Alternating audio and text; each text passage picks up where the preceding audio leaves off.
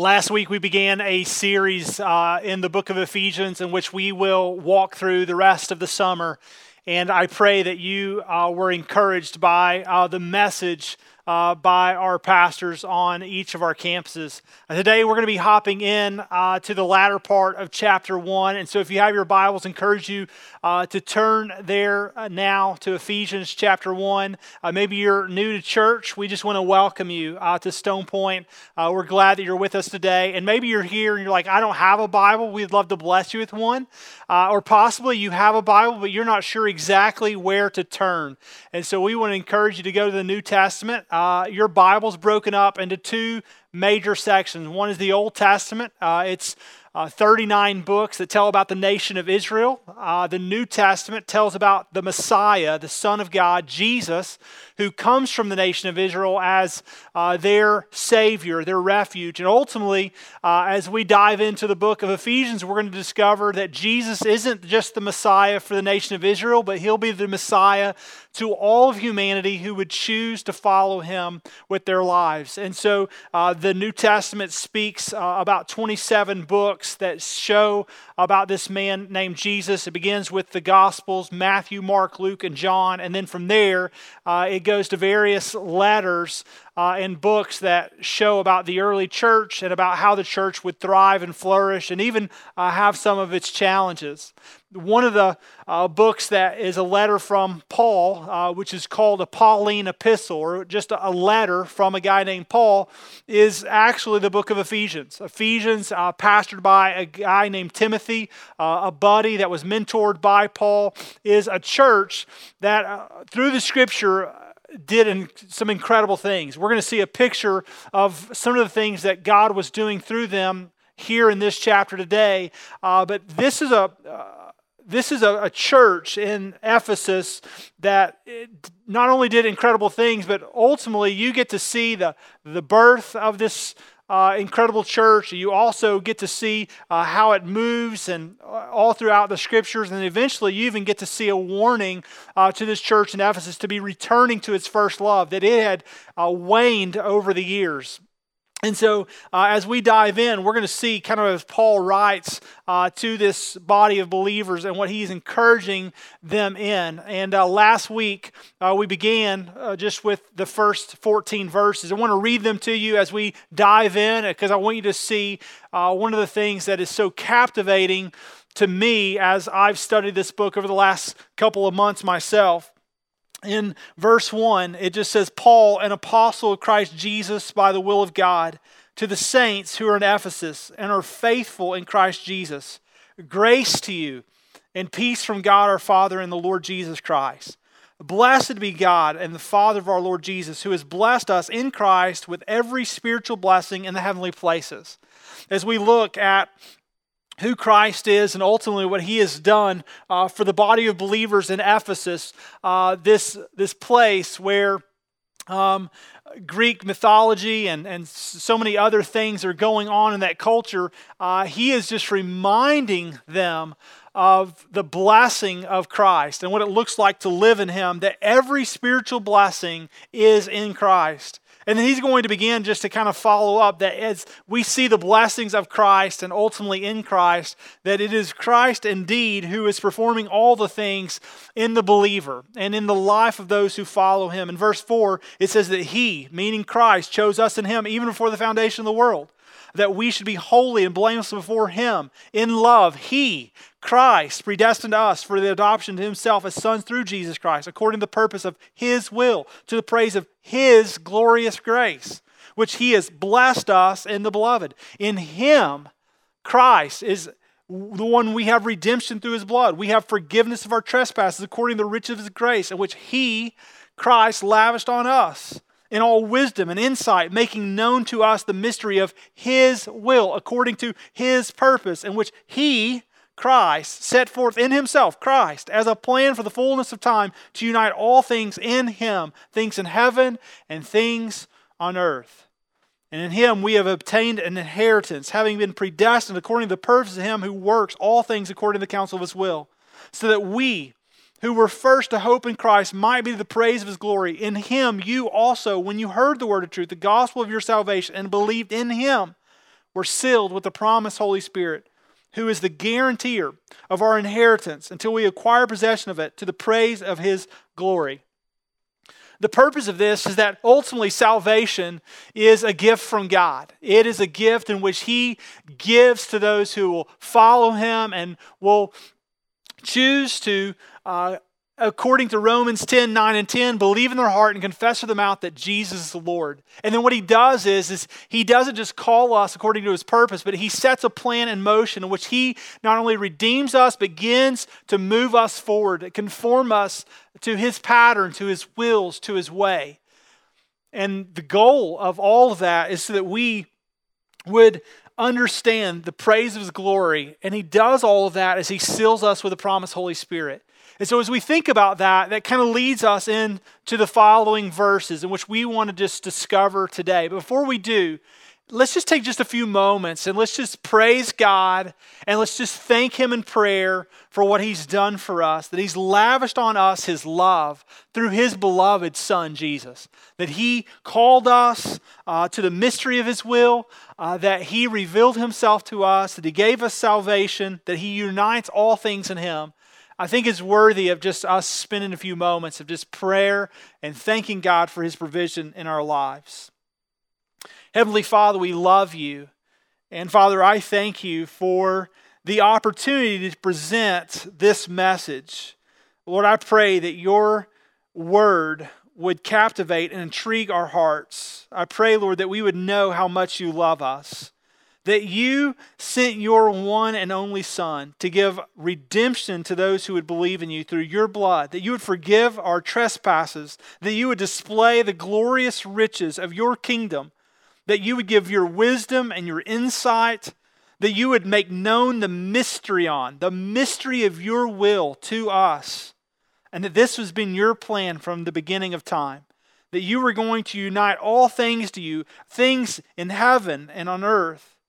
That You were going to allow us to be a part of Your glorious grace, the salvation in which You offer, and that You would seal us through Your Spirit. God, You are holy and worthy and perfect, and we praise You because we know that we don't acquire possession of Your salvation in and of ourselves. It's not something we do. It's not something that we work towards, but ultimately it is You in which have worked towards us. That through Your Son, being perfect and blameless and pure, You chose us, You loved us, and You offered us salvation. And so, Lord, I pray that we would know that that could be demonstrated in our life. And I pray just for those that are hearing this message, and I pray that we would respond according to Your will and to Your divine providence in our own lives, and that we would seek You and know You.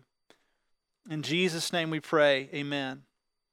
In verse 15, because of all the things that Christ has done, 21 things purposed in Christ in the first 14 verses, it is for this reason, what Christ has accomplished, that He desires for us to move forward. In verse 15, it just says, for this reason, because I have heard of your faith. Meaning, Paul has looked upon them, and he goes, because I've seen the love in which you have for the Lord. Because I've seen you demonstrate your lives for God's glory. He goes, I've heard about these things. I've heard about your faith. I've heard about the way that you deal with other people. I've heard about your generosity. I've heard about all these things. But he goes, one thing that captivates my attention most, he says, it's of your faith in the Lord and your love toward all the saints. Now, I mean, think about that. One of the ways the early church was made known most was the way they treated one another. Matter of fact, if you think about Acts chapter 2, you see the basis of what community really looks like in the early church. Something that scares many of us to death because we would hate to really make ourselves available to other people. Many of us, we struggle to understand what really community looks like and being transparent and loving one another well. But apparently that was the mark of the church in Ephesus, that they loved one another. Matter of fact, I think that's really the mark of the believer. John writes in 1 John chapter 4, verse 20, he goes, if anyone says, I love God and he hates his brother, he's a liar. For he does not love his brother whom he has seen. For he who does not love his brother whom he has seen cannot love God whom he has not seen. And so John, the apostle, the beloved of Jesus, says, look, you can't claim to love God and not love one another. Also in John chapter 13, Jesus says it himself. He goes, a new commandment I give to you, that you would love one another. Just as I've loved you, you are also to love one another. By this, all people will know that you're my disciples, if you have love for one another. So in the church in Ephesus, in the midst of an economy that was booming and ultimately in the midst of goddesses and in sexuality, it was very confused. You've got this church and they have a love for Jesus, and then their love for Jesus is being radically displayed in the way that they love other people. That their love towards the saints was something that was endearing, it was something that was apparently noticeable, and it was something that was being talked about, even to the point that Paul had heard their great faith, their faith in the Lord and the way they loved one another. So one of the challenges, I think, oftentimes in the church is that we claim to love God, but we struggle to like people. I went to a church several years back with a guy who he would oftentimes tell you that he didn't like people. And I remember having a conversation with him at one point saying, let me ask you a question, man. How is it that you continually withdraw from other people? And you would even say that you love God, but you don't like people. And what Jesus is saying, and what the Apostle John is saying, and even ultimately what the church of Ephesus is representing, is that you cannot claim to love God and have faith in Jesus and not love other people. It's not the mark of a New Testament believer to not love others. And so you cannot possess a hatred in your heart towards other people, a disdain for other people, and also claim to be right in your relationship with the Lord. What we see in Scripture is that is not a great depiction of a New Testament believer. But in verse 16, he says, hey, I do not cease to give thanks for you. I remember you in my prayers. When we think about what Paul is saying to the church of Ephesus, he goes, look, God has accomplished this great work in your life and in the lives of the church in Ephesus, in which I give thanks to the Lord for your faith and the demonstration of your love, so much that I continue to remember you with thanksgiving in my prayers. This is kind of the idea here that Paul is saying in chapter 1, is just saying, look, I have seen you model your faith. I have heard of your testimony. I am praying for you as you demonstrate your love for one another. And I think one of the greatest ways that we love one another well in the church is to continually pray for one another. And I don't know about you, but I think oftentimes what happens in the church today is that we would say, oh, hey, I'll pray for you. And then in some ways it slips our mind. It doesn't necessarily grab our attention. And we just don't really do that well. And I'll tell you that one of the things that I think will set the church apart is what Paul begins to outline here, and that is that a church would be marked by their faith in Jesus, their love for one another, and then he gives us a model of what it looks like to be praying for one another.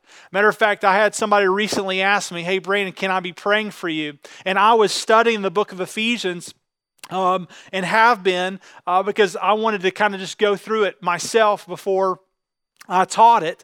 And one of the things that just intrigued me about these verses, and I just said, hey, if you don't mind, just pray this for me. And I gave him these following verses. I wanted him to be praying for me the very things that Paul was praying for this incredible church in Ephesus. A church that started out seeing radical life change, loving one another. And this is what he began to pray. In verse 17, he says, I'm going to be praying that the Lord, that the God of our Lord Jesus Christ, the Father of glory, may give you the spirit of wisdom and the revelation and the knowledge of him. Ultimately, the goal of our Christian life is to center ourselves in the will of God.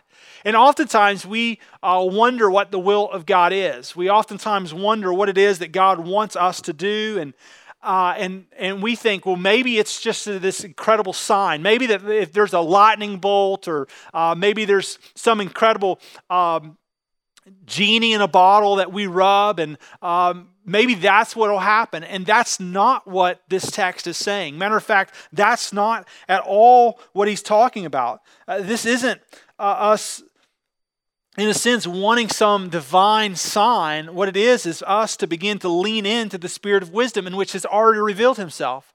Proverbs tells us that we can know where wisdom is, that wisdom has always been and always will be, that even in the very onset of the creation of the world, wisdom was there. And the reason why wisdom was there is because God is all-knowing. He is complete wisdom.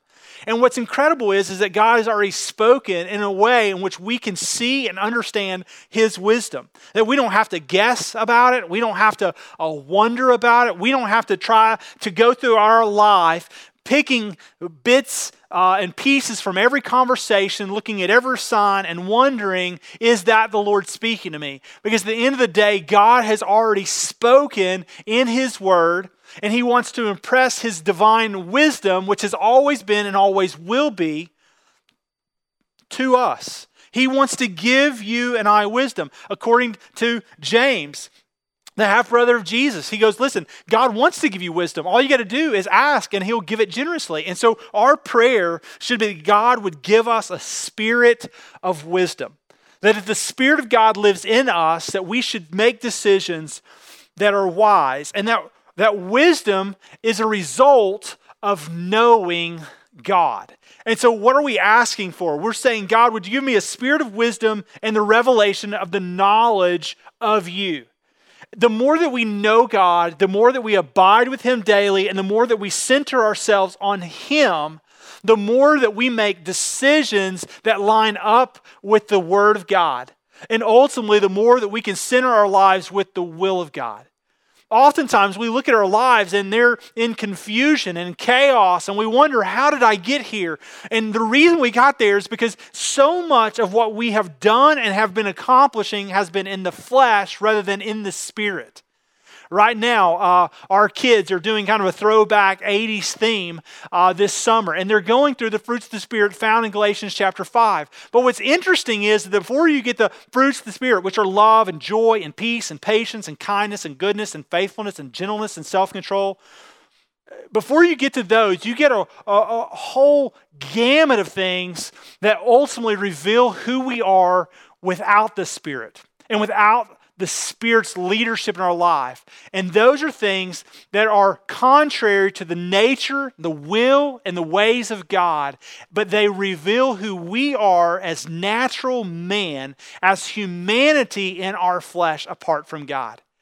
And so as we seek to know God, we want to live with a spirit of wisdom, and we want to draw near to the one who is wisdom and who has already revealed Himself with wisdom through His Word.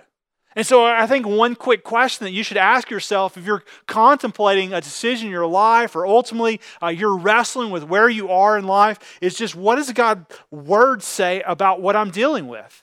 What does God's Word say about anxiety? What does God's Word say about depression? What does God's Word say about my marriage? What does God's Word say about my parenting? What does God's Word say about my addictions, about my hurts, about my hang-ups? What does God's Word say about forgiveness? What's it say about reconciliation? What's it say about loving my neighbor as myself? What does God's Word say about my finances, about the way that I am a steward of my time and my resources? What's God's Word say about the church? Should I be a part of community? Should I not be a part of community? Should I jump into one of these groups or shouldn't?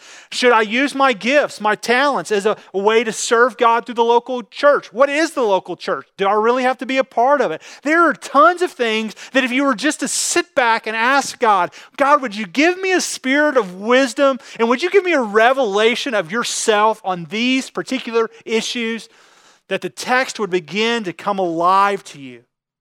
And as we begin to have a revelation of the knowledge of Him, the God in which has saved us and desires to sanctify us, work us out, then we will have eyes that are enlightened.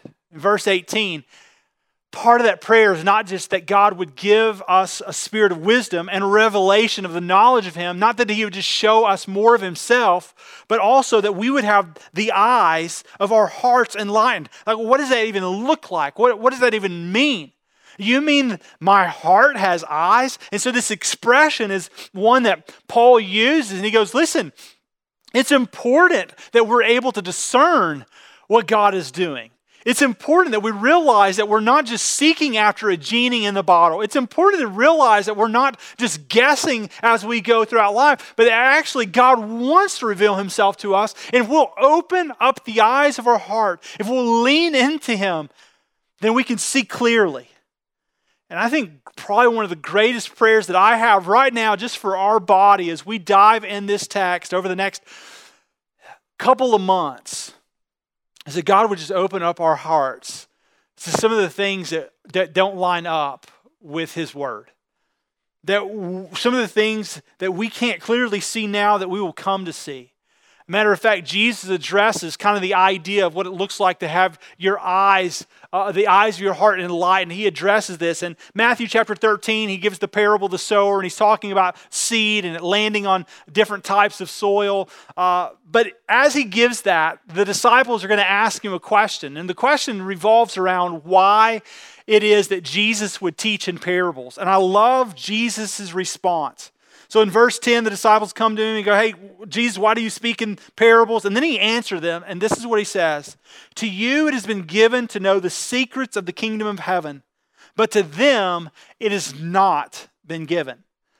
Now I think that ultimately that's a very confusing statement. And the reason it's confusing is that what Jesus is saying, for some people, they get God's wisdom, and for other people, they don't get God's wisdom, which takes you back to the earlier part of chapter 1. Some people understand, and ultimately their eyes and their ears are open, and others apparently aren't. In verse 12, it goes on and it says, for to the one who has, more will be given, and he will have an abundance. But from the one who has not, even what he has will be taken away. And then in verse 13, this is why I speak to them in parables, because but seeing they do not see, and hearing they do not hear, nor do they understand. So what he goes, in many cases, he goes, I speak in parables because I want for some eyes to not be open. And there's going to be some that hear, but they don't understand it. They're not getting the point. In verse 14, he goes on. He goes, indeed, in their case, the prophecy of Isaiah is fulfilled. It says, you indeed will hear, but never understand. You will indeed see, but you'll never perceive. For this people's heart has grown dull, and their ears they can barely hear, and their eyes they have been closed, lest they should see with their eyes and hear with their ears and understand with their heart and turn, I would heal him.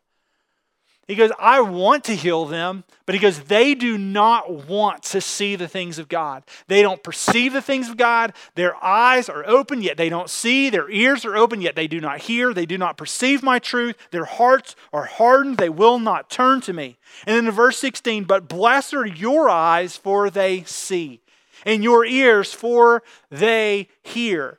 For truly I say to you, many prophets and righteous people long to see what you see and did not see it, and to hear what you hear and did not hear it.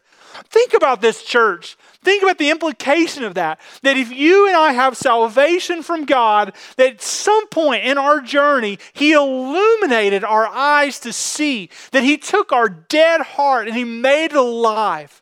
And then he's captivated our attention. He goes, now I want you to lean in, and I want you to have the Spirit of God, the understanding and the knowledge of my purpose, and I want your eyes to be enlightened. I want you to know and understand what I'm doing in the world around you. I don't want you to wonder about what your purpose is. You're a priesthood of believers. You have a duty. You have a message to share. You have work to accomplish. It's not about the things you oftentimes think it is. It's about more than that. It's about my kingdom. It's about my purpose in the world.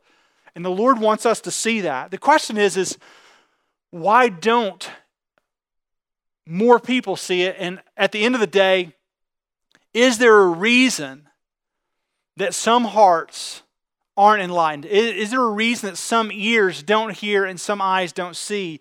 And Paul addresses this to the church in Corinth in 2 Corinthians chapter 4, verses 1 through 4. He says, therefore, having the ministry by the mercy of God, we do not lose heart, but we have renounced disgraceful, underhanded ways. Talking to the church of Corinth, he goes, we want to honor the Lord. We want to renounce things that don't honor him. And then he says, we refuse to practice cunning or to tamper with God's word. By the open statement of the truth, we would commend ourselves to everyone's conscience at the sight of God.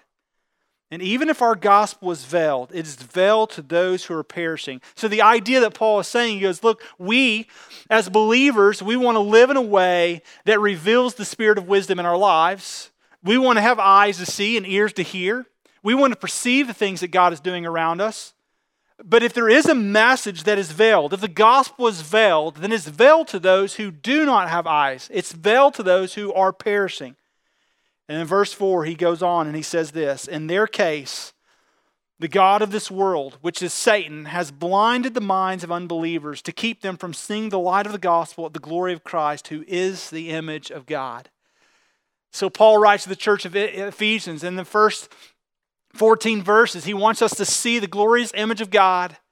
And then in the following verses, he's praying for the church of Ephesus, and here's his prayer, that they would have a spirit of understanding, that they would see and understand and discern the knowledge of God, and that their eyes would be enlightened. Enlightened to what? To the truth of the mystery of God's good news. The good news of the gospel, that it's spreading across the world, that you don't just have to be an Israelite to partake of the gospel, but now the gospel is being made known and manifested among all nations, that anyone who would believe upon Jesus, to look to him, could be saved. And ultimately, here's what he wanted them to also understand, is that there is a real enemy. We'll get to that in chapter 6, an adversary who really does want to steal, kill, and destroy people.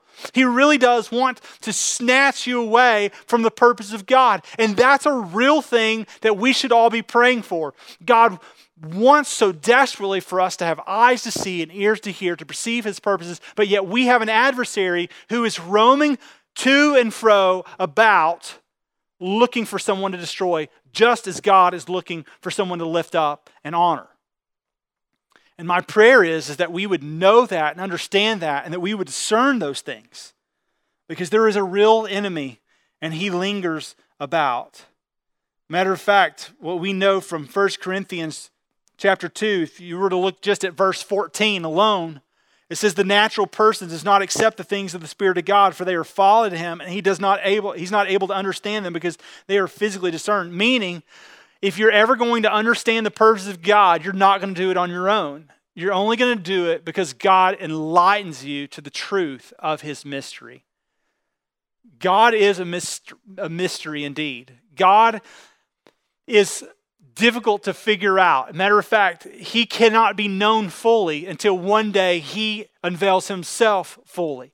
And I think we're going to spend an eternity trying to figure out all the character of God. But here's what I do know is he's revealed himself in a way right now that through his Spirit, we can know and understand and discern the knowledge of God, the will of God, and the ways of God through our Word. Through the Word in which he has made alive to us, that our eyes could be enlightened. And here's why our eyes are enlightened, the latter part of verse 18, so that you may know what is the hope to which he's called you, that are the riches of his glorious inheritance to the saint. I mean, too many Christians have no eyes in their hearts. I mean, they're not gaining real knowledge or understanding of what God really wants. And my goal in this teaching today is that we would begin to pray earnestly and beg God to give us eyes to see and ears to hear. That we would be looking for ways to join God in the work around us. And friends, listen, I think that God desires for this body of believers here at Stone Point to be making a radical impact in our culture, particularly in this county and the small towns that we're involved in. And I want you to see that he's wanting to show the mark of us as believers in the way that we love one another, the way that we deal with one another, the way that we approach one another, that we would exemplify his grace, that we would live in his Spirit, that we would grow in the knowledge of his truth, and that ultimately our eyes would see his goodness, his grace, and that at the same time we would see the sin around us. And then instead of running from it, that we would run towards it with the glorious goodness of God and the purpose of his forgiveness to those around us. 2 Timothy chapter 2, verse 20 and 22 kind of speaks to this as well. He just says that if anyone would cleanse himself from what is dishonorable, he will be a vessel from honorable use, set apart as holy, useful to the master of the house, ready for every good work. So flee youthful passions, pursue righteousness, faith, love, and peace, along with those who call on the Lord from a pure heart. So the goal is that God is calling us to something. What is it? To be set apart, to be honorable for his use, and to flee youthful passions. And so it's exactly what our kids are learning right now in Stone Point Kids in this particular hour. And that is that do not live in the flesh, but ultimately trust in Jesus, be indwelled with his Spirit, and live in the fruit of his grace. May we display one of the greatest characteristics of that, and that is love to one another. And then in verse 19, and what is the immeasurable greatness of his power towards us, to those who believe, according to the work of his great might, that he worked in Christ when he raised him from the dead and seated him at his right hand in the heavenly places, far above all rule and authority and power and dominion, and above every name that is named, not only in this age, but the age to come.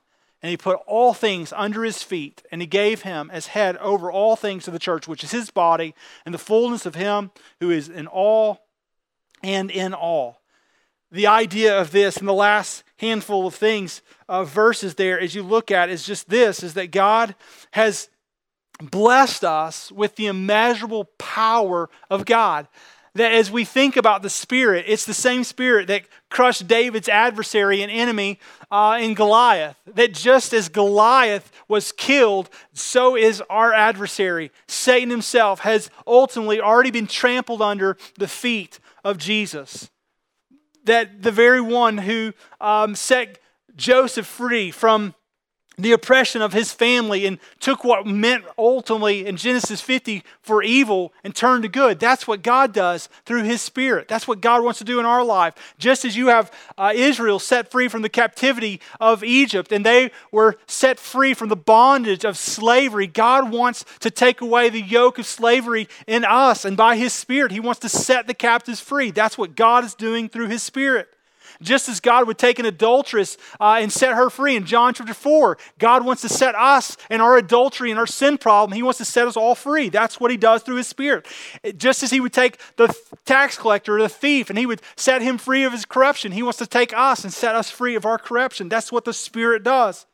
Just as he would take the Pharisee and the religious one and set him free of all of his self-righteousness, God wants to take us free. And instead of us being people who look down on others because we think we're better, that we would look and view in the lens of a holy God and we would realize we don't measure up and that the Spirit would set us free. May God give us eyes to see, ears to hear, and may we come under the great authority of the King of Kings and the Lord of Lords, the authority of the one whose name is above all names. That he has more authority and more power and more dominion than any other name that will ever be named. And all things are under his feet. I don't know about you, but that takes all the pressure off. It takes all the pressure off of me having to somehow be cool or to give fancy illustrations or to take this word and to make more of it than I really have to. At the end of the day, this is his word. It is his power that he's orchestrating things, and he can just take the pressure off, because at the end of the day, all of this is up to God, and we just give it to him. And the reason why we give it to him is because when it says that he's going to be named above all name, it doesn't mean that just Jesus is a powerful name, but it means that Jesus will be given the name, which is the name of God, Adonai. He is going to be the one who is supreme over all things. And there are literally name after name after name that we think about when it comes to Jesus in terms of setting us free. I mean, think about this. Jesus, the one who has all authority. Let's just end with this, thinking about who he is. He is our Redeemer. Job chapter 19. He is our risen Lord, 1 Corinthians 15. He is our rock, 1 Corinthians 3. He is the sacrifice and the propitiation for our sins, 1 John. He is our Savior. He is the Son of Man. He is the Son of the Most High. He is the creator of all things, Colossians 1. He is the resurrection and the life, John 11. He is the door. John 10, He is the way, John 14. He is faithful and true, Revelation 19. He is the good shepherd. He is the great high priest, Hebrews 4. He's the head of the church, Ephesians 1. He is our holy servant. He is the great I am. He is the Emmanuel, Isaiah 7:14. He is our indescribable gift. He is our righteous judge. He is the King of kings. He's the Lamb of God who takes away the sin of the world, John 1:29. He's the light of the world, John 8. He is the Lion of the tribe of the Judah. He is the one who is worthy to open up the scrolls and the seven seals, Revelation 5. He is the Lord of all. He is our mediator, 1 Timothy 2:5. He is our Messiah, John 1. He is the mighty one. He is the one who sets the captives free. He is almighty. He is the Alpha and the Omega, Revelation 22. He is our advocate, 1 John 2. He is the author and perfecter of our faith. He is our authority. He is the bread of life. He is the beloved Son of God. He is the bridegroom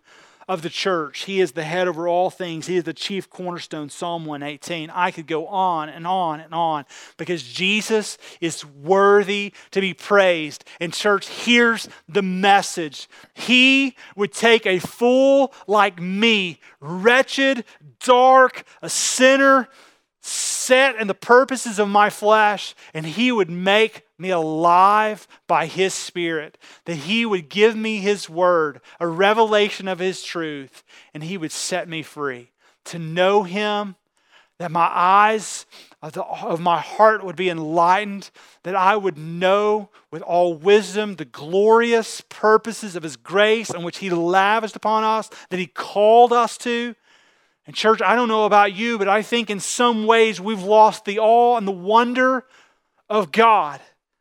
And I think Mark wrote a fantastic blog this week just talking about a bird and its ability to fly. But if you haven't read it, you should. And here's the purpose of it all. Listen, we're going to get to heaven one day and people are going to ask us about God and about living in His Spirit. And we're going to be looking at Old Testament saints. We're going to be wanting to know what it was like for David to kill Goliath. We're going to be wanting to know what it looked like for Moses to part the Red Sea. And we're going to be wanting to know what it looked like to see a donkey talk. And we're going to be just looking at all these different things. And they're going to be intrigued by what it looked like to have our eyes of our heart illuminated by God's Spirit. And many of us in this room are going to go, I don't know. I don't know what that really looks like. I mean, it was okay. I mean, I went to church, but can I just tell you, church, there is more for the believer when we live and walk according to His Word and we embrace the Spirit of God in our lives. And my prayer for us over the course of this next handful of weeks and throughout the course as we mature as believers is that we would not merely look upon this Word and upon this opportunity to worship and then this opportunity to live our lives as some mundane task, but that we would see as a privilege to partner with the God of the Bible and sharing His gospel and the revelation of His will with all who would hear it, that their eyes might be opened to the truth of His mystery. Let me pray for us. Heavenly Father, I pray for us this morning. I pray, God, that You would open our eyes, give us wisdom to see You, to know and to make known the mystery of Your gospel. I pray that You would help us to grow in a spirit of understanding of the knowledge and the discernment of Your will. I pray that we wouldn't be looking for a burning bush, that we wouldn't be looking for some sign that You are with us, but that we would take hold of Your word and which has already spoken on all of these things, and that we would lean into those truths and that we would discover them afresh and anew. And that we would live by Your Spirit, that we would bask in the grace in which You've lavished upon us, and that You, God, would grow us by Your authority and by Your will in our lives. We love You, we thank You, and we pray that this message encourages our hearts and reminds us of Your goodness towards us. In Jesus' name, amen.